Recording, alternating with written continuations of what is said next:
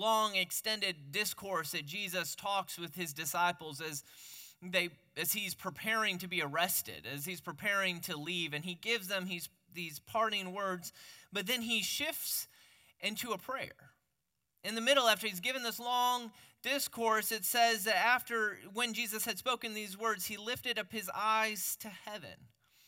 And then we get this long prayer. It's actually the longest prayer that Jesus prays, and he prays it specifically for his disciples, the people who he was about to leave. He prays to God in front of them, apparently, so that they could hear and they could know what he longed for them. I think it might have been kind of awkward, to be honest. But you can tell a lot about what someone's heart is by the way that they pray, the kinds of things that they reflect on, the kinds of things that they plead with God for. And so the question is what is it that Jesus longs for his disciples as they enter into a season of great distress? This prayer is a little bit too much, though, for one pass. And so we're going to take two different looks at it. And I guess it's kind of like an Oreo, right? You split apart the Oreo and you eat the middle first. We're going to look at the middle part of this prayer this week and come back to the ends next week. So if you have your Bible or the bulletin printed in front of you, we're going to be taking a look this morning at John chapter 17, starting in verse 6. Jesus prayed, "I have manifested your name," speaking to God the Father, "to the people whom you gave me out of the world. Yours they were, and you gave them to me, and they have kept your word. Now they know that everything that you have given me is from you, for I have given them the words that you gave me. And they have received them and have come to know in truth that I came from you. And they have believed that you sent me. I am praying for them. I am not praying for the world, but for those whom you have given me, for they are yours. All mine are yours, and yours are mine, and I am glorified in them. And I am no longer in the world, but they are in the world, and I am coming to you. Holy Father, keep them in your name, which you have given me, that they may be one even as we are one. While I was with them, I kept them in your name, which you have given me. I've guarded them, and not one of them has been lost except the son of destruction, that the scripture might be fulfilled. But now I am coming to you, and these things I speak in the world, that they may have my joy fulfilled in themselves. I have given them your word. And the world has hated them because they are not of the world, just as I am not of the world. I do not ask that you take them out of the world, but that you keep them from the evil one. They are not of the world, just as I am not of the world. Sanctify them in the truth. Your word is truth. As you have sent me into the world, so I have sent them into the world. And for their sake I consecrate myself, that they also may be sanctified in truth. This is the word of the Lord. Thanks be to God. Pray with me.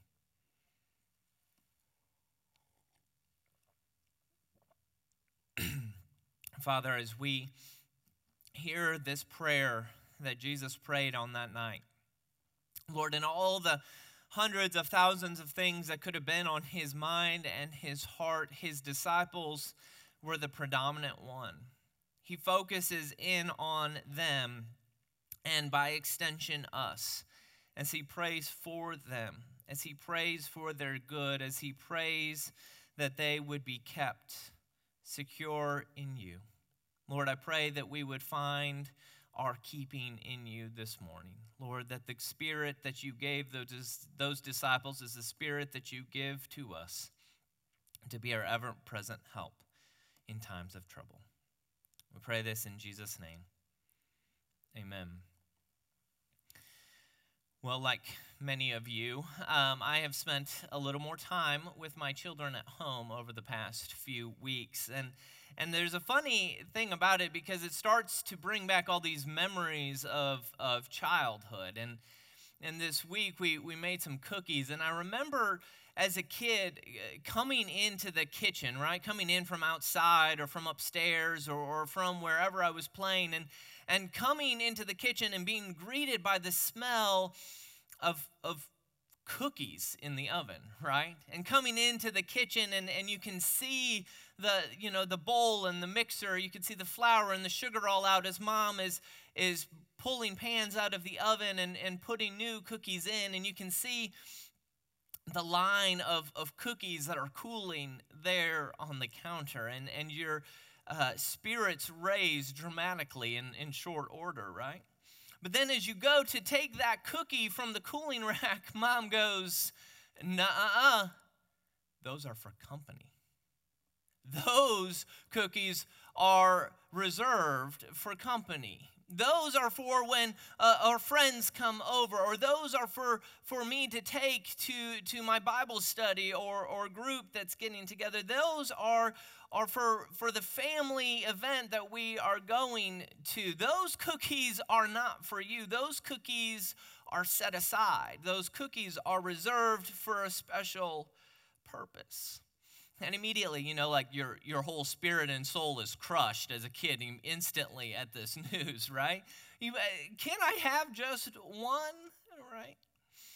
But those cookies, mom would treat and she would protect those like they were the Ark of the Covenant or something, this holy artifact which could not be defiled by the common and ordinary use. She would guard it with such fervency, right? Such passion that, like, you remember the story in the Bible, like where there's this guy named Uzzah, and he goes and he touches the Ark of the Covenant, this most holy of object, right? And because he touches it, God is so passionate to preserve his holiness that he falls dead right there on the spot. Uzzah would perfectly understand my mother's reaction to me trying to steal a cookie, right? She guarded protected this special cookies with utmost concern, right? A passion. We come to this prayer of Jesus, and it feels a little trite to be saying it, but I think the thing that is distilled in this passage, the point that is most obvious, the point that he comes back to over and over again, is that he has prepared these cookies, right? That he has prepared these disciples, that he has pulled them outside of the ordinary common use, and he has set them apart for a very special job, and he wants to make sure that they are protected. He wants to make sure that these holy disciples are maintained for their purposes. It feels like kind of a strange thing, but I think the theme of Jesus' prayer for his disciples is that he is passionate to preserve their holiness. Now, if you are like me, that word holiness has this sort of a characteristic that makes it almost annoying, right? In the midst of a pandemic, in the midst of heartache and fear and confusion, why do we need a sermon about holiness at a time like this? Why, in the midst of all of our concerns, don't we have enough to worry about? Don't we have enough to feel bad about ourselves for? Don't we have enough frustration already without beating our heads against the wall?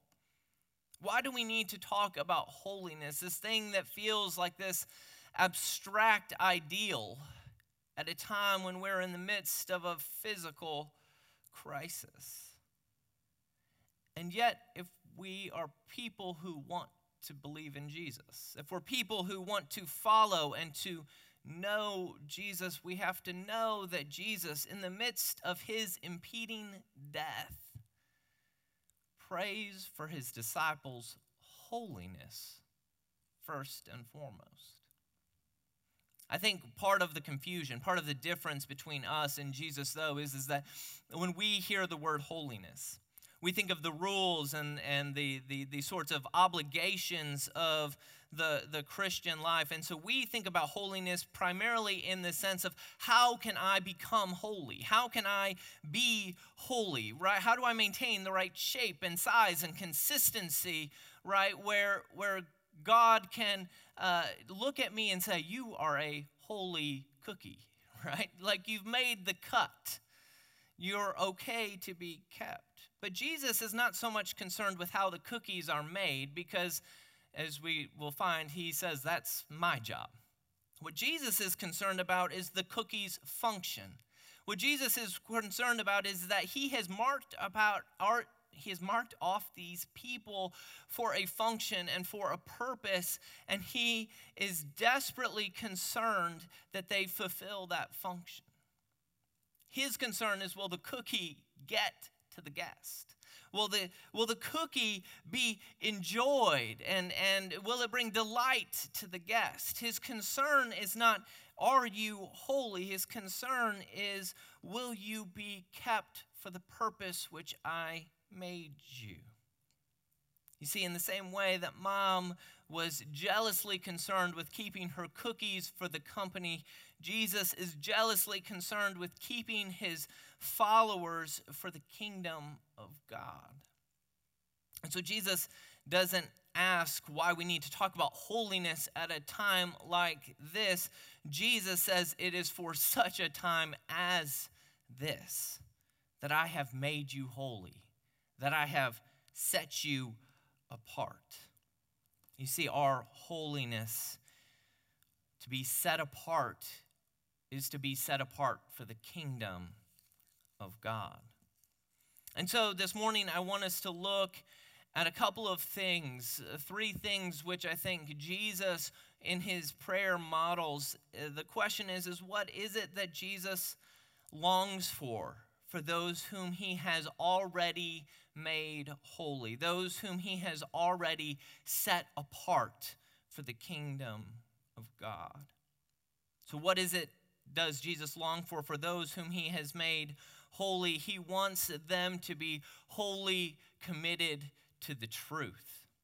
You know, it's ironic that for much of the world, in the West anyway, to be a Christian, or really to be a person of any prescribed religious faith, right, is to be almost synonymous with being a person who sticks their head in the ground, right, who ignores the evidence, who ignores common sense.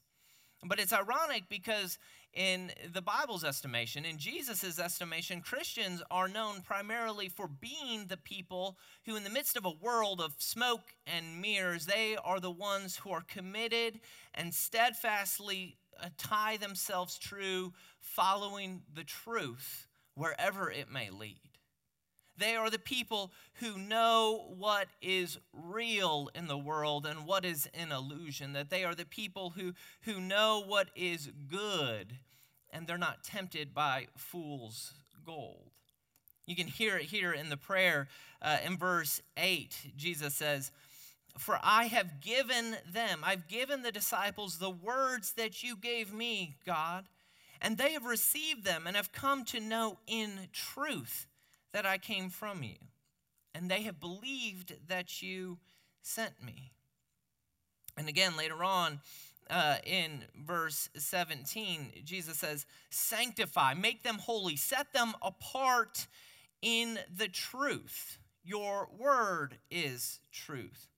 Sanctify them in the truth. Your word is truth." It's their knowledge of what's real that sets them apart.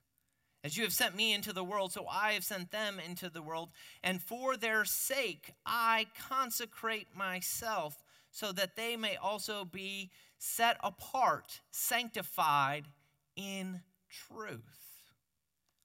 Jesus wants these disciples to know and to remember who they are. That they are a people who has been set apart for a particular purpose. And thus they've received a particular set of training. A few weeks ago, I was talking to someone who was a member of one of the special operation groups that our country employs, right? You know, the Army Rangers, the Marines, the Navy SEALs, the Delta Force, right? And I, like probably many other people in his life, was prodding him, right? They was trying to get him to say, like, but really, who's the best, right? Really, who's the toughest? Really, who's the most skilled, the highest trained? Really, what's the best, right? And he, of course, didn't take my bait, right? But he instead pointed out to me, you know, we say all those groups like they're the same thing, but they're not at all the same thing, right? Those groups carry out very different missions around the world. They have very different purposes which they have been trained for. They've received instruction and experience in particular circumstances. So it's not really a matter of who is tougher, it's for what purpose is the group better. Jesus in this text is saying that you, disciples, you who have learned from me, your training has been to know what is real in the world, to know that the story of the world climaxes in this God who becomes man. That what is true and what is real, your knowledge is what sets you apart. It's your task that I have brought you that makes you different, that makes you holy. And it does, doesn't it? If this story of Palm Sunday, right, if God took on flesh and rode into the streets of Jerusalem for the sole purpose of being crucified on the cross, if God himself took on human flesh for the purpose that he would die, if that is the story of the world, if that is what is real, then it changes absolutely everything else about their lives, right? If they're to be a people who is wholly committed to the truth, then it changes the way that they go to plow the ground, metaphorically, on Monday, right? That changes the way that they react to their brother who rips them off and doesn't pay them back. It changes the way that they respond to their neighbor who is in need or in crisis or hurt. It changes it because they are people who know the real story. And so they're not responding to their passions and desires. They're responding to what is true of the world. And so because they know who they are, as they are a group of people who know the truth, Jesus prays for what they need. And that is for them to be protected. For them and their knowledge of what is real in the world, for them and their ability to see through the glasses of this revelation of God, Jesus prays, keep them in your name, God. In verse 15, he says, I do not ask that you take them out of the world, but that you keep them from the evil one. You see, Jesus prays this because he knows that the smoke and the mirrors of this world confuse and blind us still today. This week, we find ourselves in the time and place where God has called us in the midst of the era of the coronavirus pandemic. And with the coronavirus pandemic is quite a bit of smoke. There's quite a bit of distractions and reflections and distortions around us that could make us lose sight of what is real. You know, what's interesting is to look over at China, right, and to see what is some of the effects, right? What lies ahead of us in the coming weeks from regions where the virus has already advanced farther than it has here anyway. And one of the interesting things is that as restrictions are loosened and as people are able to get back to their business, one of the first places that they're going is to the lawyer's office to file for a divorce.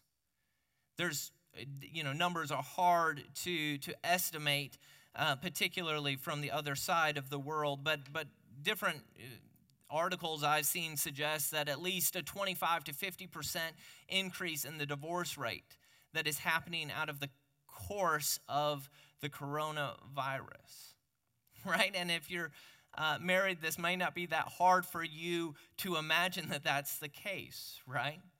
All of the things that have been going on between you, all the problems that you've been able to ignore, all the disagreements and the misalignments, right? All the frustrations that you've had. But in normal life, you can drown out those and pretend that they're not there, pretend that they don't exist, or at least pretend that they're not important because you have other things to worry about. All of a sudden, you are confined into a single place, and you have nothing but time to infuriate and frustrate one another. You have nothing but time to feel sorry about yourself and to forget that you are pretty tough to live with too. You have nothing but time to make you forget just how much grace is needed and how much forgiveness is needed. You see, the smoke of our individual isolation makes us forget what is real. That we are a people who can forgive because we've been forgiven. But us being cooped up, us feeling deprived, us feeling anxious has placed us not just in a health crisis from the virus itself and the financial crisis of the economy, but also of a mental, emotional health crisis. Right? And in the midst of the crisis, in the midst of varying things, depression, anxiety, fear, worry, boredom, whatever it is that we're feeling, we can become so wrapped up in what we're experiencing that we forget to know the story of where we are. Jesus desperately prays that God would protect us, that he would keep us from the evil one, because it is in these times that we forget what is true. And so we feel panic as we look at a bank statement because we forget the truth that we are cared for and fed by our Father in heaven. We feel depression at a bank statement because we forget that our worth is not found in what we have, but in whose we are. We feel relief or calm, perhaps, when we look at a bank statement because we forget that our trust is wholly committed on God, that our life is sustained by God and not our resources. You see, the smoke of the world tells you should feel secure when you look at an ample bank statement because it means that you're protected. But if you know the story of Jesus, then you know that your true relief comes not from material possessions, but from a God in heaven. Of course, we could replace bank statement with any number of things. We could replace it with health, right? That you feel panic when you feel every cough and hiccup in your voice because you forget that you are cared for by your Father. You feel depression at your worsening health symptoms, right? Condemned to die, you feel in the coronas because you forget that your worth is not in being fit and active, but your worth is found in being a child of God.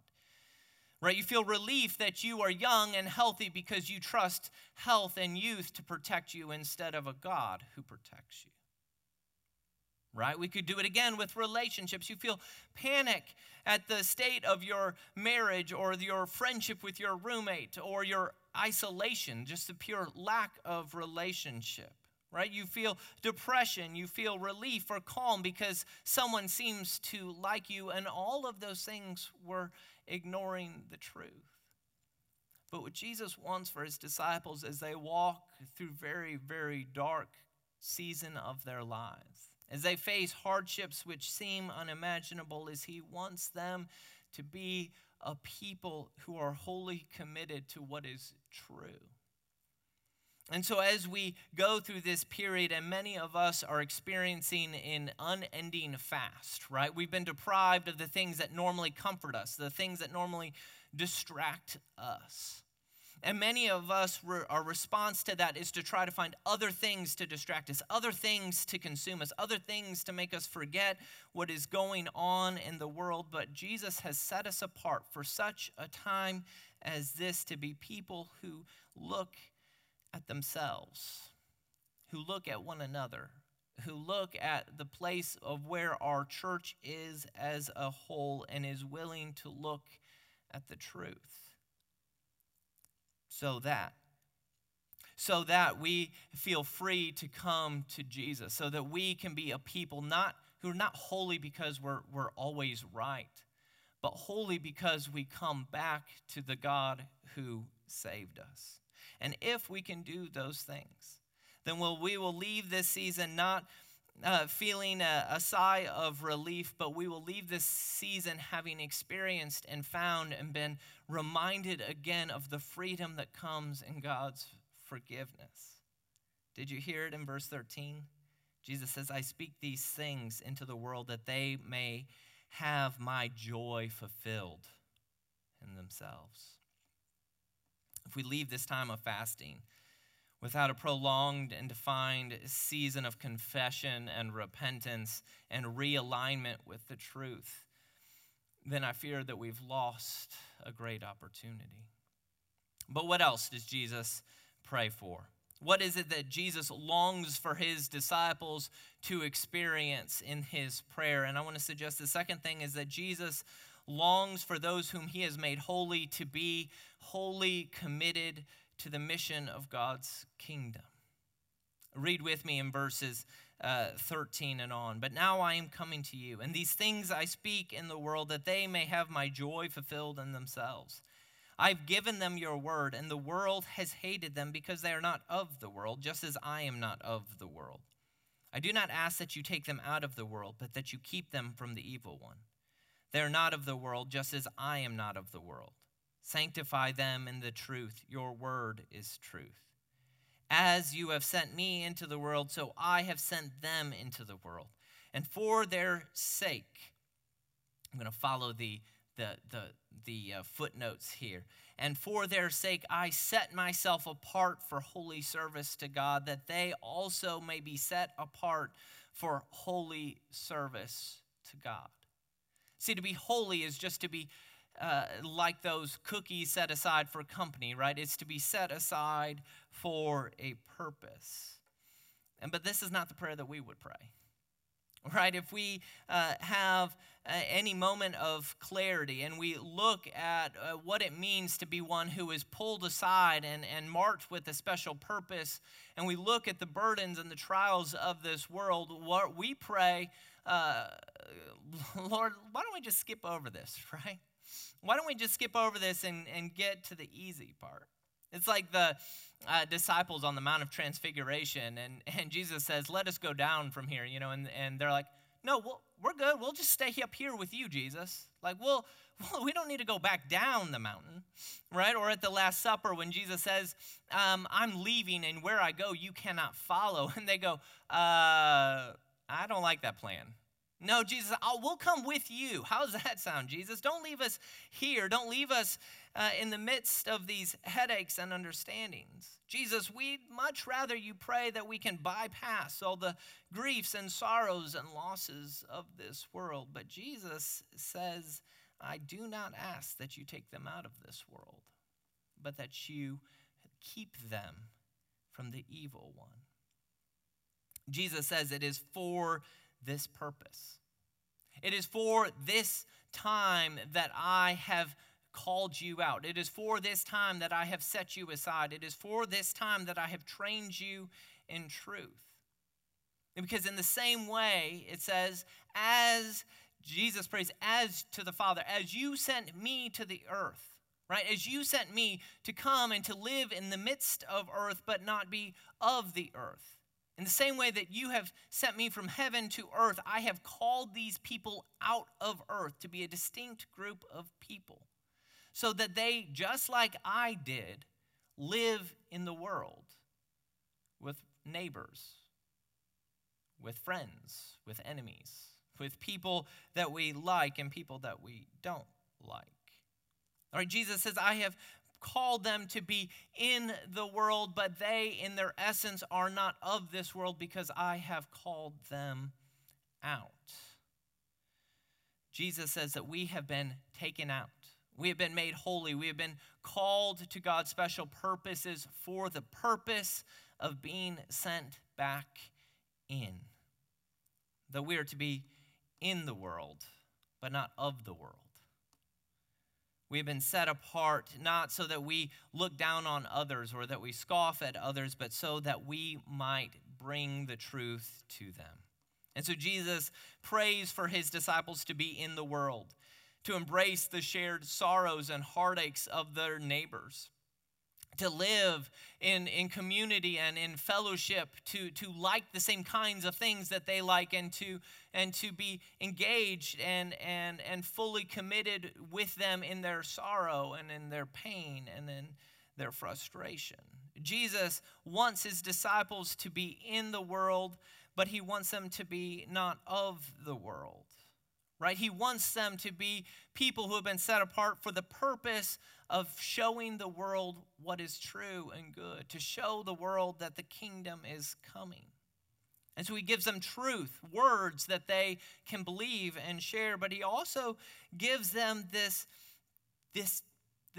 one pastor calls it this threatening beauty. This holiness, this distinctness of knowing, being people who know the truth, gives them a certain beauty in the world that the kingdom of God becomes believable. Right? That when people look at the church, when people look at us as a church family, that they would see the beauty of what God can do. Right? For example, like it wouldn't do very much good, right? For me to go around advertising recommendations for a hipster barber, right? People would take one look at my haircut and be like, yeah, I don't think you really know what you're talking about, right? Or in the same way, they probably would not look at me and be like, hey, do you have any recommendations? I'm trying to, get beefed up here, right? You know any bodybuilding gyms? I want to enter a competition, right? They would take a look at my physique and be like, I'll probably find somebody else's recommendation, right? Now, if they were looking in the market for a minivan, now that's a different story, right?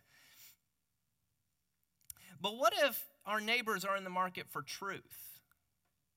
Do they see us and see us as people who might have an inclination of where to point them? What if they're in the market for beauty, for joy? What if they're in the market for trying to understand how it is they can get past deep hurt and experience real forgiveness? What if they're in the market for a hope that doesn't fade with the ups and downs of the economy or the ups and downs of health? Are we a people? Are we a people to whom they could look at us and say, maybe, just maybe, they have something real? Are we the kinds of people to whom the world can look at and say, there is love and there's joy, there's peace, there's patience, there's kindness, there's goodness, there's self-control? Are we the kind of people who can point the world to truth? Jesus says, as I have been sent into the world, so I have sent them. So I have commissioned them. And Jesus tells us that if we're going to be sent in the same way that he is sent, we're sent for, in many ways, the same purpose as he is sent, right? Not to do the thing, not to do his job, but to accomplish his purpose. Right, and Jesus has just told us before his thing that it is for this reason, for the reason of his death, that he has come to this hour because he cares about the world. So Jesus' prayer here for the disciples that they would be in the world, not foreign or above or outside of its hurts and sorrows, but engaged and inside it, but not of the world because they have been exposed to real truth and trained in its wings, but for the world. For the world, enough to care about whether the sorrows and the burdens are lifted. Care enough to plead and pray for the God of mercy to show it to them. Right, if we go through this season of the coronavirus and we leave it sitting upon a throne of hoarded toilet paper, right? If we leave this season and we know nothing, we've learned nothing other than a few funny lines from Tiger King, then we have not found in our time here in this time and place a way to pray for our neighbor. We've not found a way to use our time to sew face masks, or to provide financial resources, or to volunteer our efforts and our emotions towards the good of our neighbors. If we leave this time and we've not checked in on our friends and neighbors and asked them how we can be for their good, if we've not found some way to learn about, to attend to, or to meet the needs of others, then we are missing our chance to be the people that God made us to be, those whom he has set apart for the good of the world. Finally, what does Jesus long for those whom he has made holy? He desires for his people to be holy, committed to grace. You see, Jesus in his prayer is, in a very beautiful and strong way, calling them to conformity to truth, right? To call his disciples to conformity to the mission. But he's revealing all the while that the way that they will fulfill those callings is by being willing to be conformed by grace. The section we read today starts in verse 6. For example, I, Jesus, have manifested your name to the people whom you gave me out of this world. You notice who did the action? Jesus. He says in verse 19, the last verse in our section we're looking at today, and Jesus says, and for their sake I have consecrated myself. For their sake I have consecrated myself that they also may be sanctified in truth. You see, all of the prayers that Jesus prays, he gives us this great high calling towards holiness, but don't forget, this whole thing's a prayer, not a command. Jesus is speaking to the Father because he realizes that it is the Father's work in them. It is the Father's work through them that will bring about this holiness. And when Jesus says, I consecrate myself, I make myself holy, what is he talking about? Jesus didn't have any slip-ups to clean up. Jesus didn't have any mess-ups to atone for. Jesus is saying in this context that he is coming to do a deed. That when Jesus explicitly, I think in this text, is telling us that he is going to the cross to die a death for the sake of the people, Jesus is reminding us that you can't do what I'm calling you to do if I haven't done it for you first. Jesus is telling them that a transformation is necessary. You see, there's a profound temptation when we hear the scriptures and when we hear Jesus pray this prayer, that we hear of him talk about that these would be people who abide in the truth, right? And who have heard and received, right? There's a great temptation to hear him talk about the mission, to be in the world and for the world, and to think that somehow this is something that is a burden on us to do, a burden on us to implement. But what Jesus is saying throughout this whole passage is that God does the transforming work. And so if you are trying to conform yourself to the truth of the scriptures, right, without being transformed by God, then you are in a very impossible place. Right? If you think about a mold that you would pour metal into, right, to form an item, Jesus is saying in this passage that he has taken those whom he has called to be holy, he has melted them down, right? And he has poured them into a new form. They fit a different shape. But some of us, when we hear Jesus talking about being conformed to truth, we try to twist and distort ourselves, right, to fit into this mold that we have not been transformed from. And so we come up with a list of do's and don'ts, legalism and worries that we will be crushed by. because we've not been transformed to fit the shape of the mold. Similarly, we could be people who have been transformed by God, but yet somehow we look at the mold of our own lives, right? The old lives that could be focused on ourselves, that could be focused on our own pleasure.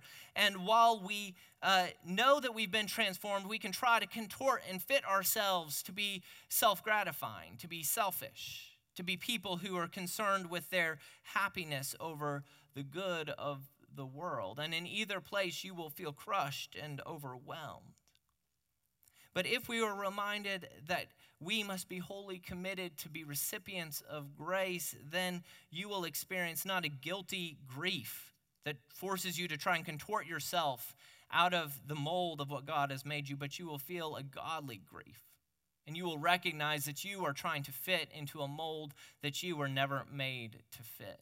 That you are trying to live as those who is not called out by God, those who have not been set aside by God when God has made you to be his own. It is Palm Sunday. And I think what this text is reminding us is Jesus goes at length to describe how he has pulled out these disciples, how he has protected these disciples, how he has ensured that they would be set aside for the purpose of bringing in his kingdom.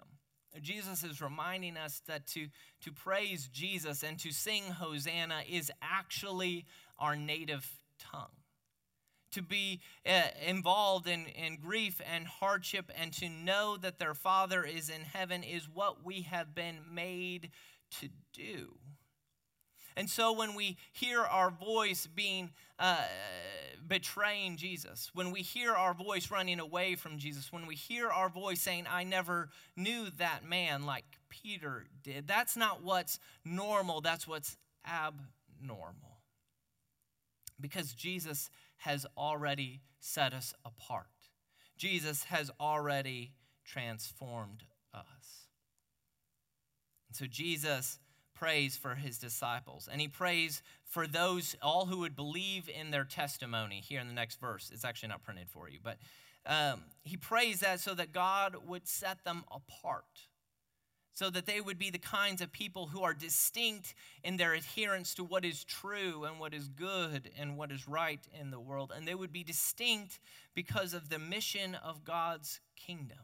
That they would be wholly devoted to those things because they have experienced God's transforming grace. In the coming hours and days and weeks, we will be asked over and over and over again, what does it mean to be the church in this era that we find ourselves? What does it mean to be the church that responds to the threats and the harms of this world? What does it mean to be the church who believes in a good God in the midst of suffering?